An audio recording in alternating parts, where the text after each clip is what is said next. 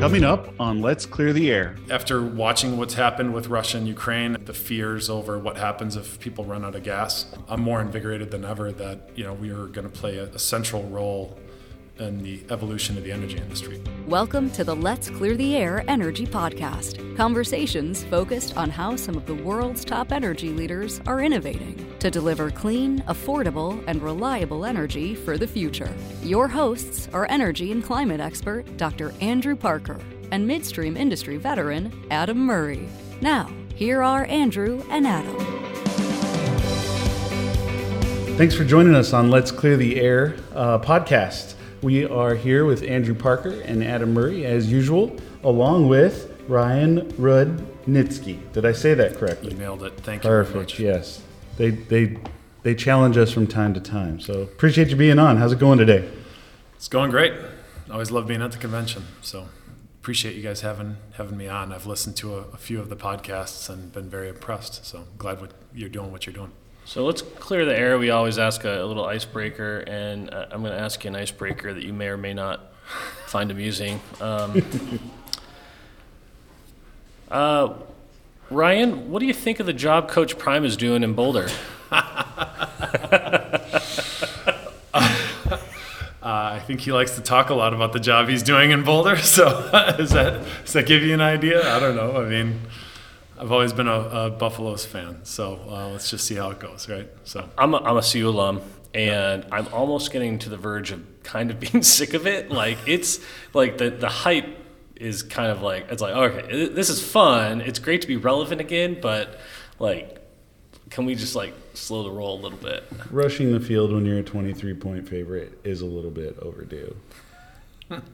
Yeah, I mean, like that Colorado State game though was pretty spicy. So there's 20 years of being terrible that's being purged in about a month's time. So I think it's fair if they're probably going to storm the field every game they win in Boulder this year. Let's just be honest. Anyway, well, moving forward, moving on. Ryan, you are currently the North American sales manager for Waukesha.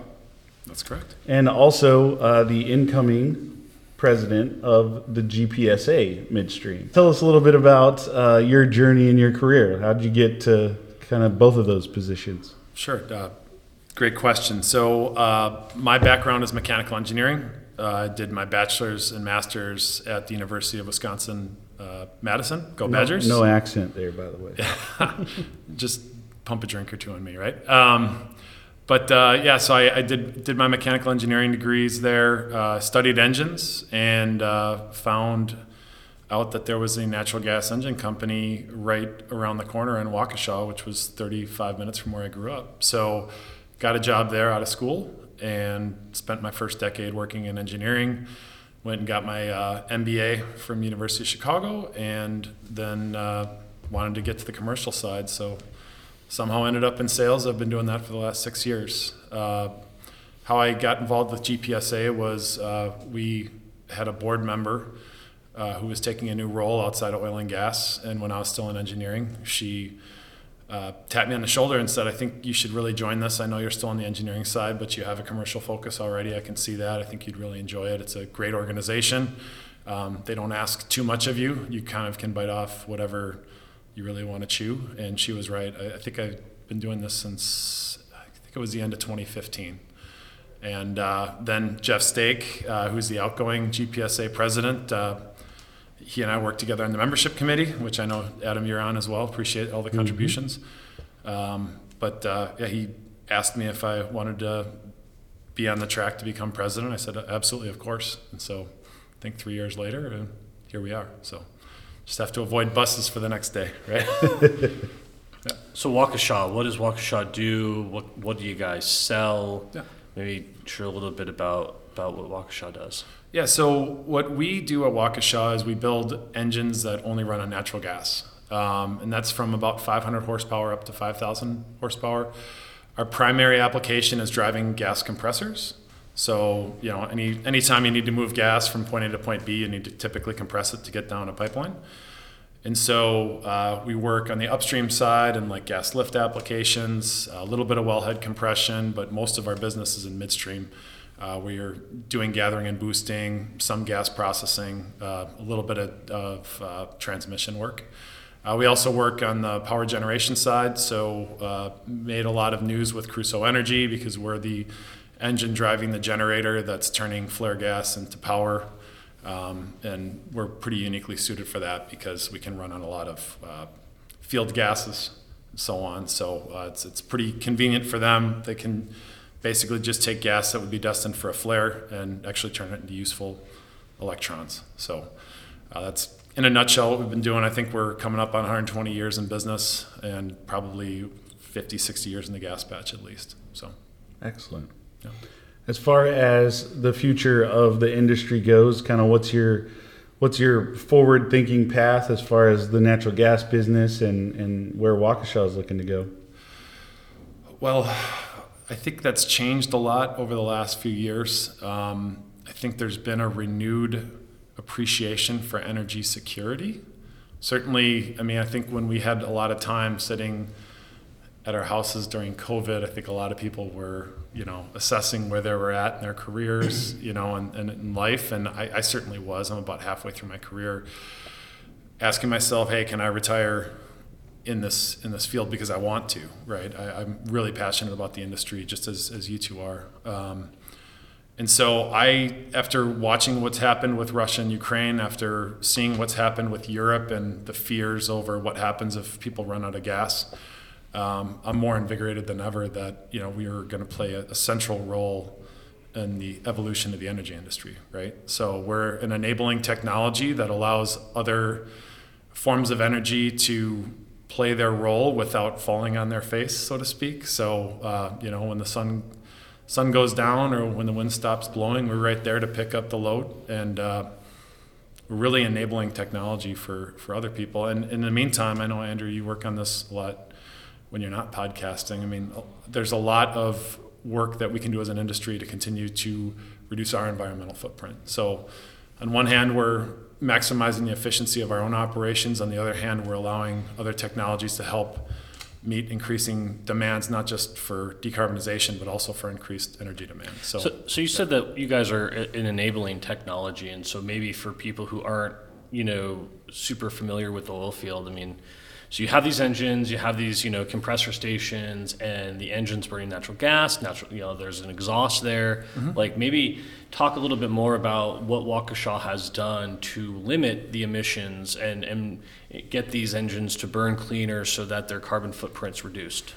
Yeah, appreciate the question, because that's what I talk about most of the time, yeah. Right? So, if you're selecting a compression package, you have a few choices, right? Certainly, there are people who are looking at electric motor-driven compression because, the emissions happen somewhere else, and sometimes it's not on your ledger, so to speak. Although people are getting more sophisticated as far as including that scope 2 versus scope 1 and so on. But certainly, EMDs are one option. If you get into the gas engine driver, which has historically been the most popular one, at least in the horsepower classes we play in. Typically, there's two major technologies that are out there today, a lean burn engine and a rich burn engine, and we sell both.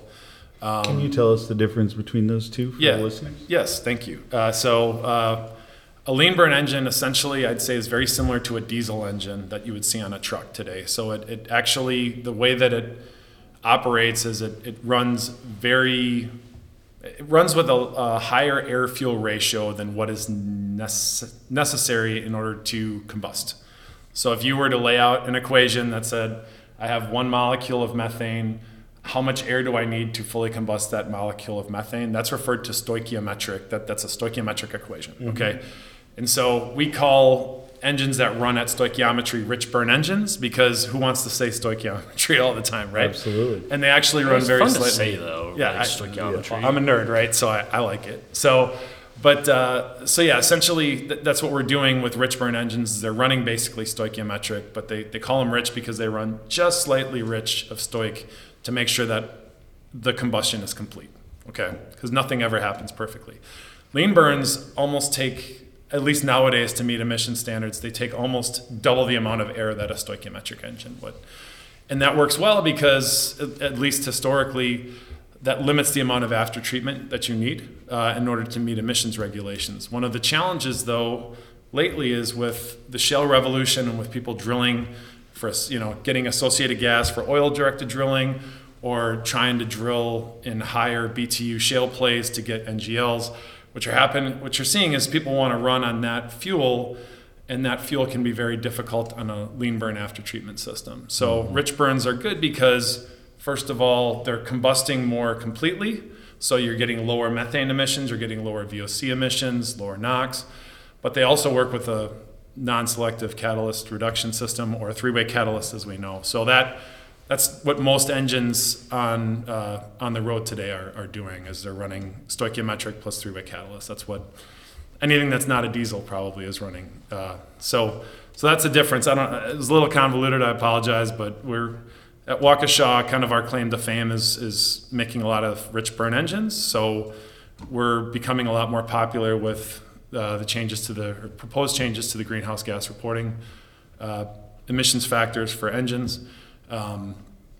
Those show that rich burns are about 11 times lower than lean burns. So people that are worried about their methane tax bill coming up are starting to look a lot harder at our technologies as a way to reduce their methane emissions levels and their tax bills. I know you've gone around and you're the one who kind of presents for Waukesha, and obviously you are involved in the GPSA. What are some technologies maybe outside of the Waukesha world that you're coming across and that you're excited to see in our industry? Well, I certainly think a lot of the leak detection work that's being done out there, whether it's flyovers, satellites, or long path type stuff, I think that's all very interesting. I'm far from an expert on that. I'm very much focused on the package. But I think that's interesting, and it could be some of the lower hanging fruit.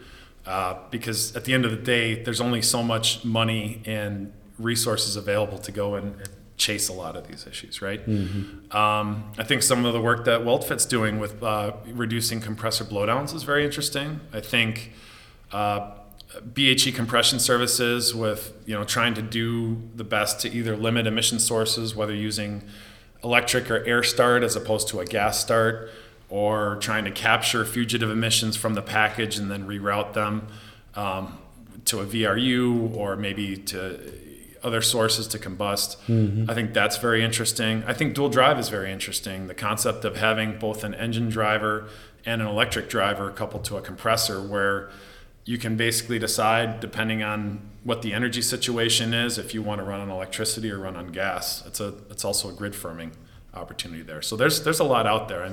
Challenges drive innovation, right? Absolutely. Yeah.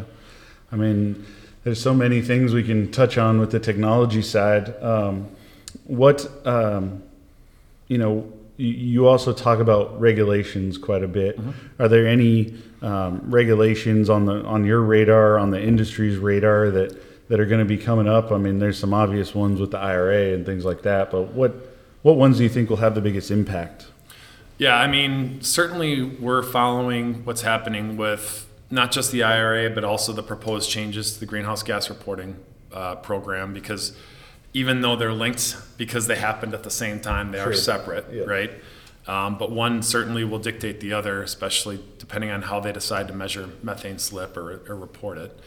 I think there's something going on north of the border in Canada where they're looking at methane regulations. I think it's ECCC is what's being talked about, where I've heard they're throwing around maybe requiring less than 1 gram of methane, 1 gram per brake horsepower hour of methane for any compressor drive out there, which certainly is ambitious. We can achieve it, but it's pretty difficult mm-hmm. if you're a lean burn driver. Yeah, no, the reporting, greenhouse gas reporting rules will be a landmark, I think, change. You're involved with some of the committees, I think, right? Like, what are some of the changes that people should expect with those when that program comes out?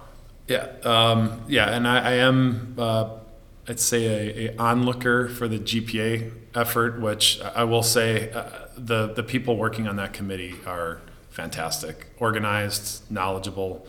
I won't plug anyone by name because then I'll forget somebody, and I don't want to snub anybody, but they know who they are.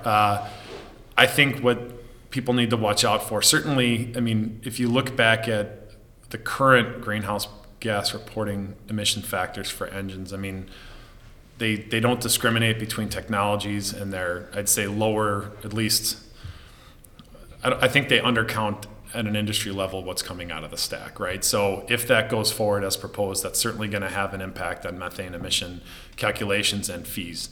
I think what's very interesting to track is if what was originally proposed is going to push through, as far as, you know, the way that they calculate it is just going to be, you know, tell me how much gas you've burned, tell me how much gas you've moved, and, you know, this is your emission factor depending on which technology you're using, and put them all together, and that's your methane tax. What I've heard potentially proposed is they may allow field testing. So, you know, put something in the stack, tell me how much methane's coming out of there. They may allow manufacturer data. So if you can get a performance run from one of the engine OEMs, including ours, you can use that in lieu of an emission factor. I think that remains to be seen what ultimately happens, but that certainly will have an impact on not just what people are paying for their methane tax bill, but also how much companies are going to want to innovate to try to help people reduce methane tax bills. There could be some unintended consequences depending on which direction they go. Mm-hmm. The regulatory piece is crazy, Adam.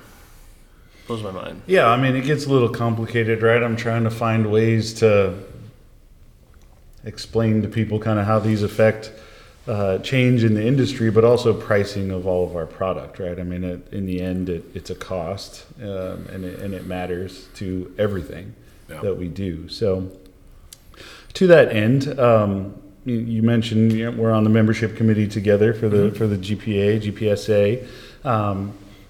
You know, switching gears a little bit, why would someone listening want to get involved with either a local chapter or the national chapter, and maybe even attend the national conference like this as a GPA or GPSA member? Well, it's something we've all been talking about and thinking about over the past day or so, and we'll continue the conversation. I'd break it down maybe into three pieces, right? Certainly the advocacy, we just got done talking about this, right? So there's GPSA members that are anywhere from 1 to 2 people, like as a company size, up to in excess of thousands of people as oil and gas employees, right? And the ability for each and every company to advocate for their needs, you know, varies widely depending on how big the company is and what their budgets are. So to be able to work together on common goals is a huge benefit to member companies. And sometimes it's difficult, right? Not all interests align. Sometimes one company will advocate for one thing and vice versa. But I think we've done a pretty good job to kind of parse through that and say, okay, we all can agree on this, that, and the other, right? So advocacy is very important. Technical education, I think, is also extremely important. So you talk to some of the operating companies, you know, Bill Ward at Superior was just talking about this in a meeting today, right? So where they see the value is GPA and GPSA working together to train new employees. Because you may have somebody that's come right out of school and understands mechanical engineering or chemical engineering, but they may not understand the oil and gas industry, midstream processing. Right? Yeah. Exactly. So we provide a very important service with the education that's provided. And then the third thing, of course, is networking, right? I'm in business development. I've met a ton of people at GPA. And so it's been invaluable for me in my career. Well, every guest we have, we ask the same question to kind of wrap things up. So it's 3 years from now, and you're back on our podcast. And things are going good, personally, professionally, industry-wise. What's happened in the past 3 years that would make you happy? Wow. That's a real loaded question. I would say I'm going to focus on the industry, right? So again, I talked about this a little bit earlier. I'm hoping that there's a sustained appreciation for what we do, right? Unfortunately, and I think Joel talked about this during the lunch keynote, the better we do our job, the easier it is to, I think, appreciate us less, right? So people don't appreciate the power until it goes out, or the heat until their furnace kicks out, or whatever. So But we also are seeing increased build out of LNG terminals, and I think as we see more and more gas getting distributed globally, we're going to see more demand domestically. And so for me, in 3 years, if we continue to build out and kind of feed the world with affordable, flexible, and environmentally responsible gas, I think we're going to be in really good shape. Thanks for joining us, Ryan. We really appreciate you taking the time during this busy conference, and we look forward to having you on in 3 years and having the same discussion again, maybe at the end of your GPSA presidency or chair position. Yeah, that's only a year. But hey, I very, very, very much appreciate you both having me on. It's an honor. So thank you. Thanks, Ryan. Thank you for listening to the Let's Clear the Air Energy Podcast with Adam Murray and Dr. Andrew Parker. If you like what you have heard, subscribe and rate us on your favorite podcast app. You can email us with questions or comments to letscleartheairenergypodcast@gmail.com.